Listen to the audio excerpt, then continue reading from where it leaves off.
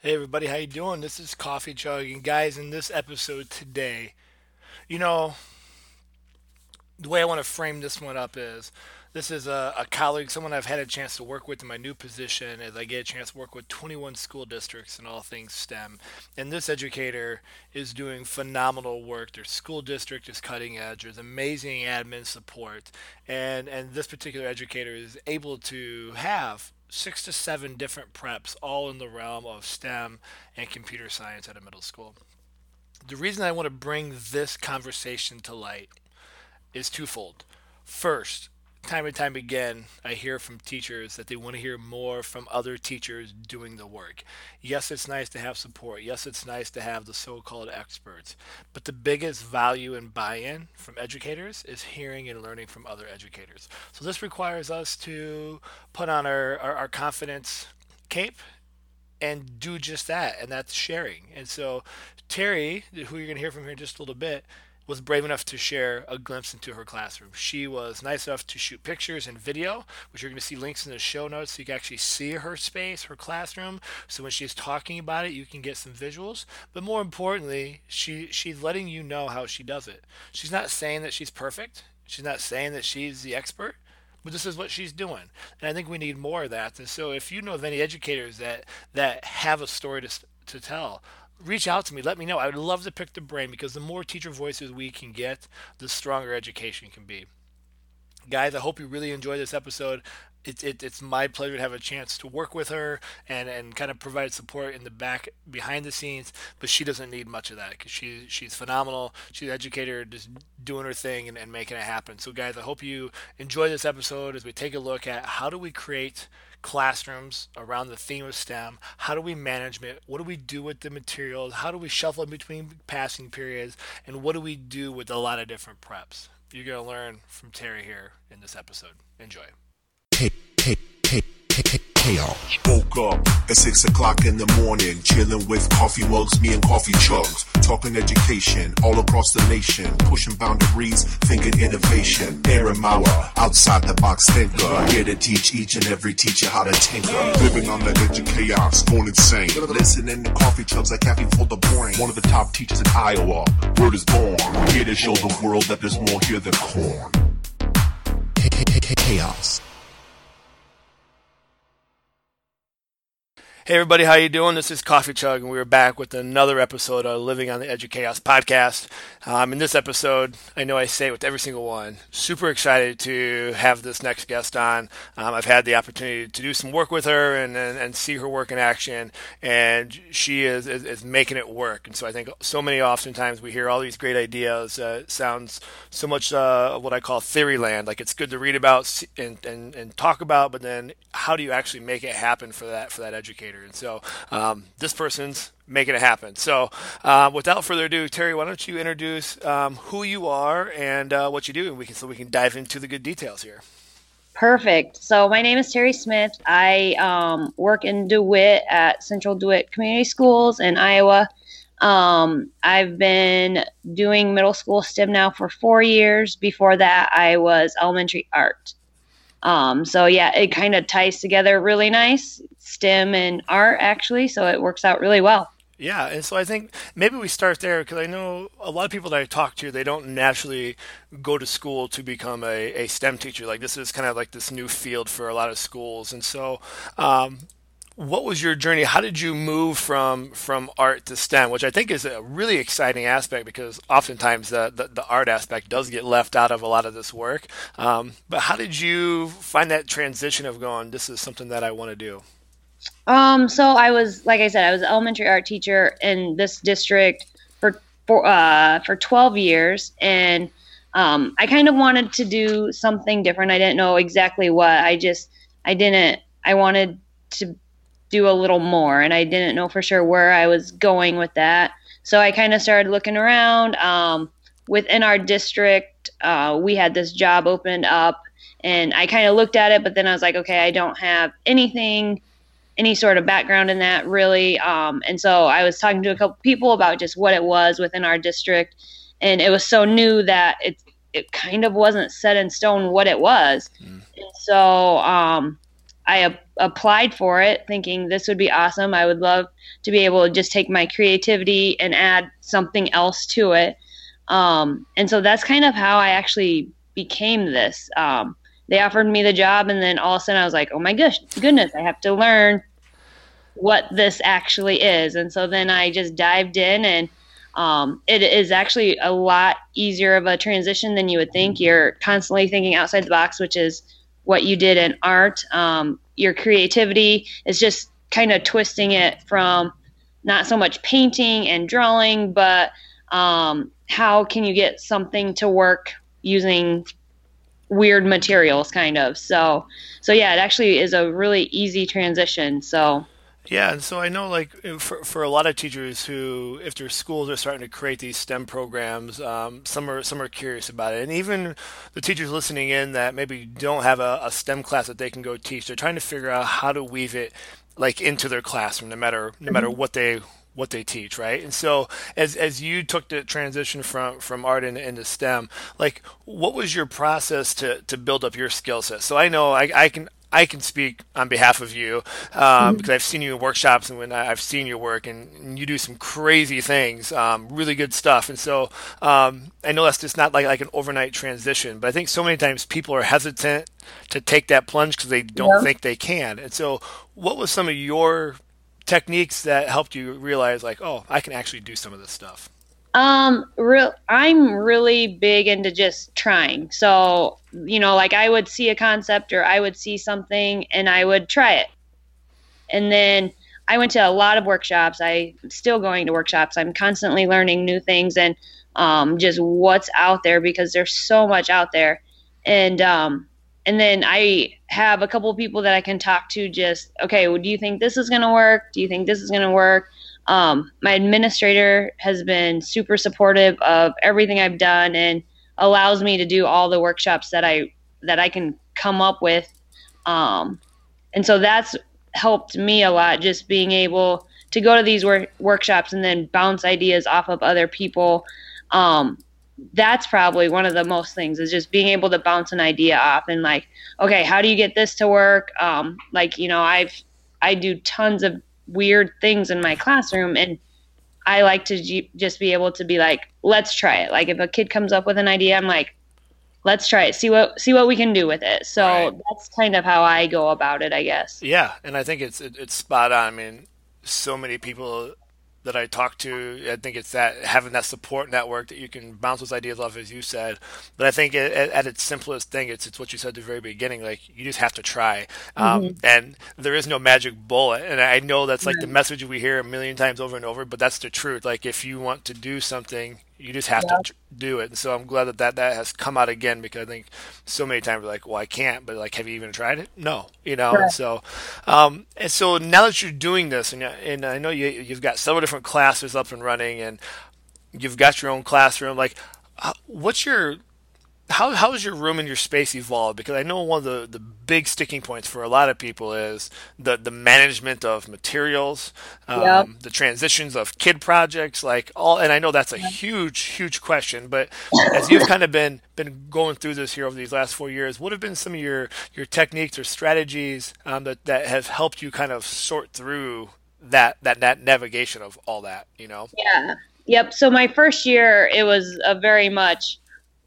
let's float and get through this. And then I mean, from year day one, I've rearranged things almost. It seems like constant. Like every month, I'm like, oh, that part doesn't work. Like, let's figure out a new way. So one of the main things that I did, like, I got this is gonna sound cheesy, but I got little white shopping baskets, and so like the kids do like engineering challenges, and they know everything goes in this basket, and seventh grade puts the basket in one of my tables in the back, and eighth grade puts it on a different table. And so that's made that so much better. Like at first it was just piles of things. And then, and I just got like the cheap Walmart white plastic baskets, and those work great. Another thing is that my kids know that, like they have to come in, like just even the management of the kids up and doing things and going around everywhere. For some people that's a little stressful, but my kids know they have to come in, they have to sit down. I take roll. I tell them anything I need to do, and then they know where the supplies are that they can touch. I have a room of things that they have to ask me for. I have standing tables that they can go to once I'm done explaining. Anything that I know they're going to need or probably need, I have out on a front table that I just have a box that I have two different boxes that I just switch things out and bring the new supplies out for like my next class and things like that. It's kind of the way I've organized my room, I think, and has changed throughout my 4 years. My first year, I just had 6 groups of tables, and now I have 6 groups of tables, and I have 2 front tables, and I have 2 tables that supplies go on. I have tall tables that I made this summer with chairs. I have littler chairs. I have a glue station area, which has worked awesome so far. That's just a this year type thing. My Legos are kind of in one area on the other side of the room, and they just kind of know that they can get up and go to where they need to go, and they just kind of have that routine down by now.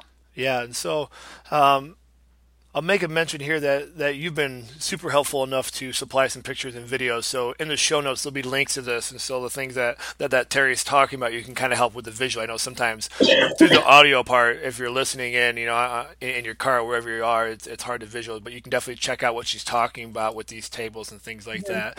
And so let's dive in that a little bit more. So when you talked about your materials, so do you have you talked about you have like 2 tables up front? Is that where you have like the main supplies that kids can come in and grab? I mean, you talked about a back room, which is like almost like the permission room. It sounds like maybe things Yep. and so that table up front, that's the stuff for whatever project that you're working on. I mean, Yep. So, yep, the tables up front. Yep, and I switch that out for each class, just depending on what they're doing. I just have boxes that I kind of put everything in, and then I bring out the other box. They know that those are the supplies that they can use, and those are the supplies that we talk about for that project. But then they also know that I have 2 little like back room areas, and they know that one of them they can go in there, look around, see what they need. If they find something that works for them, they can just go ahead and get that as long as they clean up after themselves. And then I do have one spot that's like hands off. They can look, but if they want to use it, they have to ask me first. It's just more expensive stuff, really, right, and right. stuff that is not just I can change it easily and fix it easily. So Yeah, yeah, and that's good. I like that idea, and I know some people who maybe don't have those back rooms. Other things that I've seen, I know, like when I was at the middle school, I had like just metal shelves, and yeah, we just kind of had it labeled like this shelf is for anybody, this shelf is permission, and this one's off limits.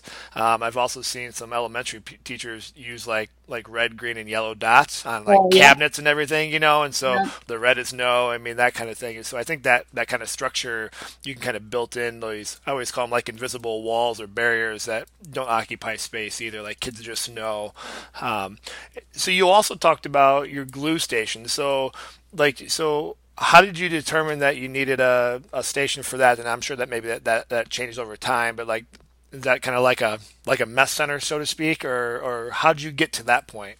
yeah. So my classes are always been full, so all my tables and stuff are always used. So last year I just had desks along the wall, and we ended up putting the glue guns there, and it always the kids just went over there and camped out and hung out, and that was all they did. Like they would just hang out over there, and I didn't really like it. It wasn't very organized. They were constantly coming to ask me for more glue sticks and to set them up and to take them down, and it it just wasn't working very well. I was constantly moving things around for them.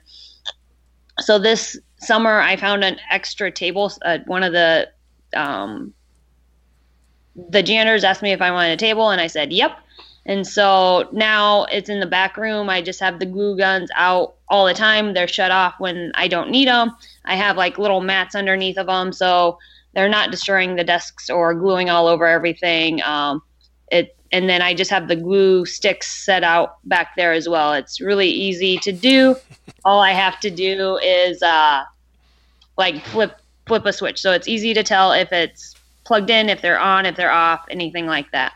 So not just when we think about the management of our learning spaces, like how do you also kind of manage like your projects? Because you have like, I mean, how many preps are you up to this year? I mean, what do you what? Um, It so seems like it changes all the time. I have 6 or 7, just depending. I have one class that is only supposed to be one class, but I have kids that have taken it before, so I'm redoing it so that way the kids that have taken it before can still stay in it and just do other things. So Right. 6-ish, sometimes 7. So what's kind of your strategy of how you figure out like what needs to go into these projects? Because I think I mean one of the things that I see as huge barriers for a lot of educators is one, they can't come up with ideas, or Mhm. two, something that you said earlier, like there's so much out there, like it's almost a worse feeling than not knowing where to begin because it's like it's so Right. much, where do you start? And so not that you have to go into like all your lesson planning, but how have you got to a point? And I know it evolves, and we could talk in 2 more years, and it could look different. But Right. how have you kind of figured out what works and what should fit in these classes, to figure out like what's of value and not? When I first started, so my first year, I only had 3 preps, and so I had like a robotic class, I had a like a CAD program, and then I just had something that no one really knew what it was. So I kind of just started there, and as I went through, so I kind of decided like, okay, I want to break it down a little bit. I want to be able to have like a coding class on its own. But then also those kids were ended up going through it and wanted more too. So that's kind of when I decided to do like a computer science 2 class as well. And then I wanted robotics to kind of be separate, and we use the FLL program for that within the school day, which I actually love. I get all the kids involved. Sports isn't a detour anymore. I can get the kids that Yeah. usually wouldn't be able to spend a half an hour after school or an hour after school in it because I got it within my class day. And so I'm able to hit the kids that wouldn't normally pick this even though they might like it. So that's been a big plus for me. I've loved that. And so what I started with was just kind of figuring out what can I do? What can I do? What can't I do with the money and the budget I have? And I kind of went from there. So I have it's called STEM 7, STEM 8. They're kind of like my engineering design classes. So we're constantly building, constantly hands on. At first, I'm not gonna lie, Pinterest was my best friend. I found tons of things online, and I just kind of figured out what worked for me and what didn't. Um, I talked to the science teachers at that point. They were actually talking about adding like engineering challenges within their science classroom. That was their PD stuff that year. And so we started talking and just making sure everyone was on the same, like the vocabulary was the same, the language was the same, things like that. And so it's grown so much from the first 3 classes to what it is now that, it's crazy Yeah. what it is now compared to what it was when I started. And Sure. then I mean it's just grown just naturally. I mean, there was just one time that I was like, "Oh, maybe I could do this." And then I kind of looked into it and like, "Yep, that would work for me and for the class and stuff." So, it's grown it's just naturally taken the form it is now, I guess. Yeah, and I mean, I think that's it's a sign that you're developing something of power and really of engagement when the kids are willing to take a class again, Right. and you've been able to find ways to make that work without it just being, a time filler. And Right. so I think that says a lot, especially when we deal with middle school kids who don't normally ever get too excited about school. It's not that Right. they're anti-school. It's just they're in Right. that goofy phase that they're not excited about anything outside of like their friends and that Right. kind of Yeah. stuff. And so in that journey, I mean, we kind of flip it on the flip side. Was there something that like that you saw or came across that like you felt like was going to be amazing and it just wasn't, and you're like, I'll never do that again. Not that we need to like name drop like a company or anything like that, Right. but I think sometimes in that journey, there's things that we go, I think just as much just like kids, right? We try something and it doesn't work, and that's what we Yeah. learn most. I mean, was there something you're like, oh my gosh, like that did not go according to plan, or that was not as easy as it claimed, or because I think those Yeah. those stories are just as important as the things that do work. Yeah, for sure.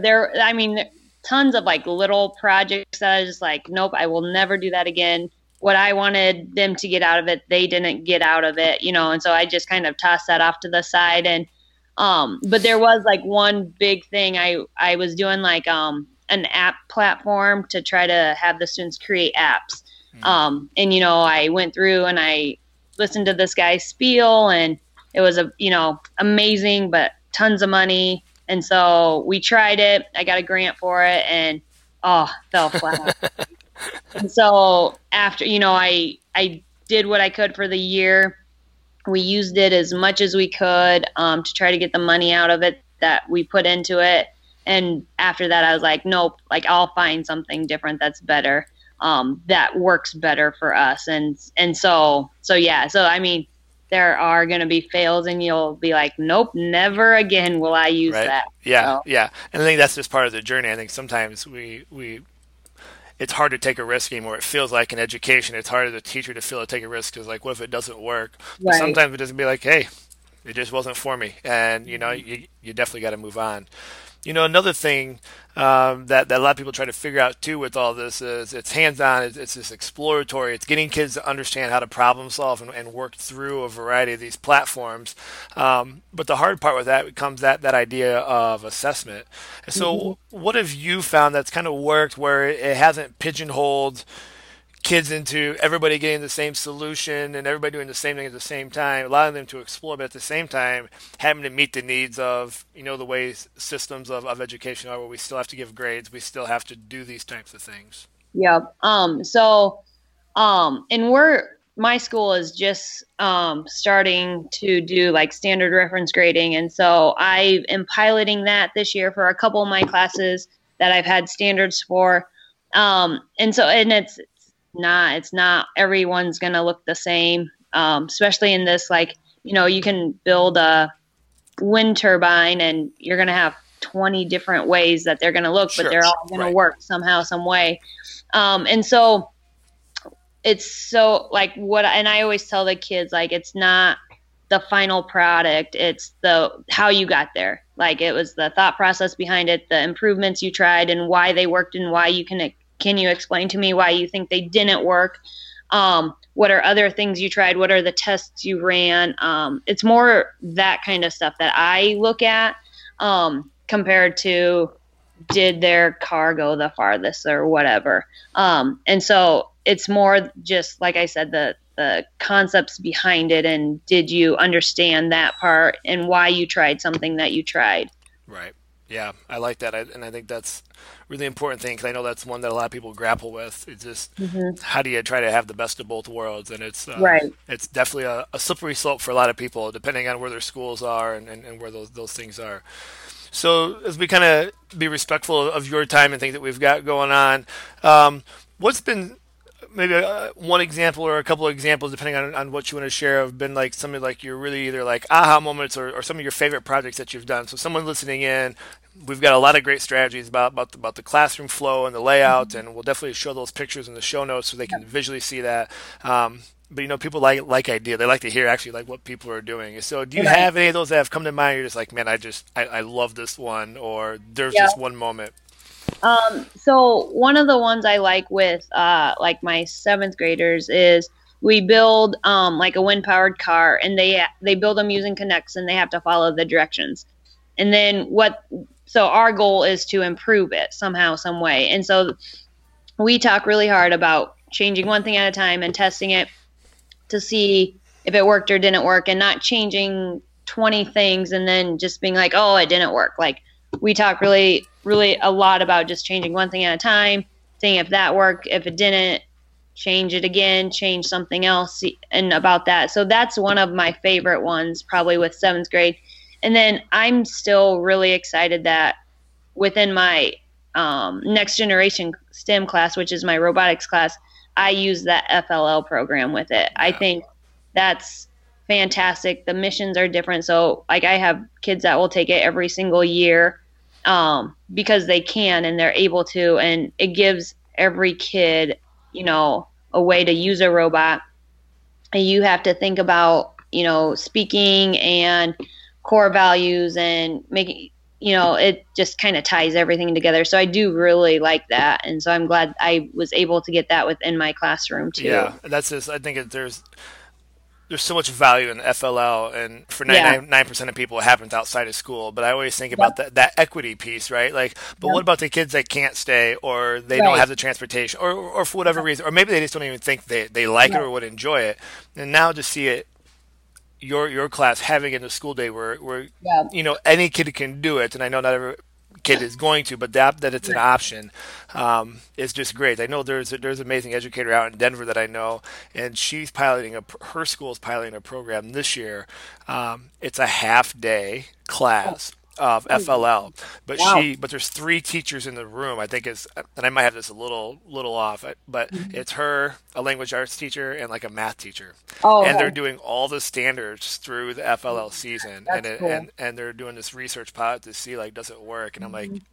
it absolutely should work Right, because right. you're Oh, for using all sure. that. It's so great. Yep. So on the last little note here, is there anything that we've left out or we haven't I haven't asked a question on that you think would be really valuable for someone who's in this journey, trying to figure it out, trying to get better in this world of STEM and computer science and makerspace or Right. whatever buzzword is in their wheelhouse right now that we didn't cover that you'd want to share?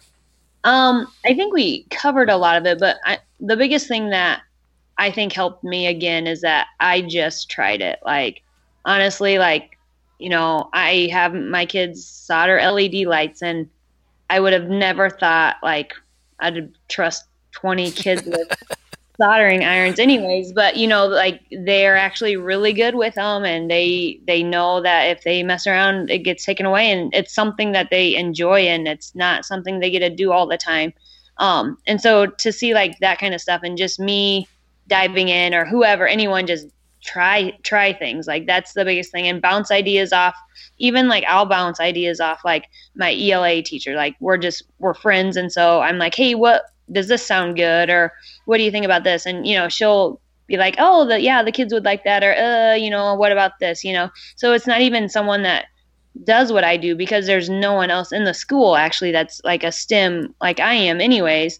And so being able to just bounce ideas off of other people just to get ideas out there. They'll give you some ideas to dive in to do it. And there are lots of STEM people out there. It's just, and there's becoming more and more, and we're slowly getting everything connected. So that's really good too. Yeah, absolutely. And I think that's a great note to end on. And so if someone wanted to reach out to you to learn more, we talk Mhm. about this STEM connection, where could they find you? If someone's listening and goes, I just want to pick her brain, um, like, is there a way for them to get a hold of you?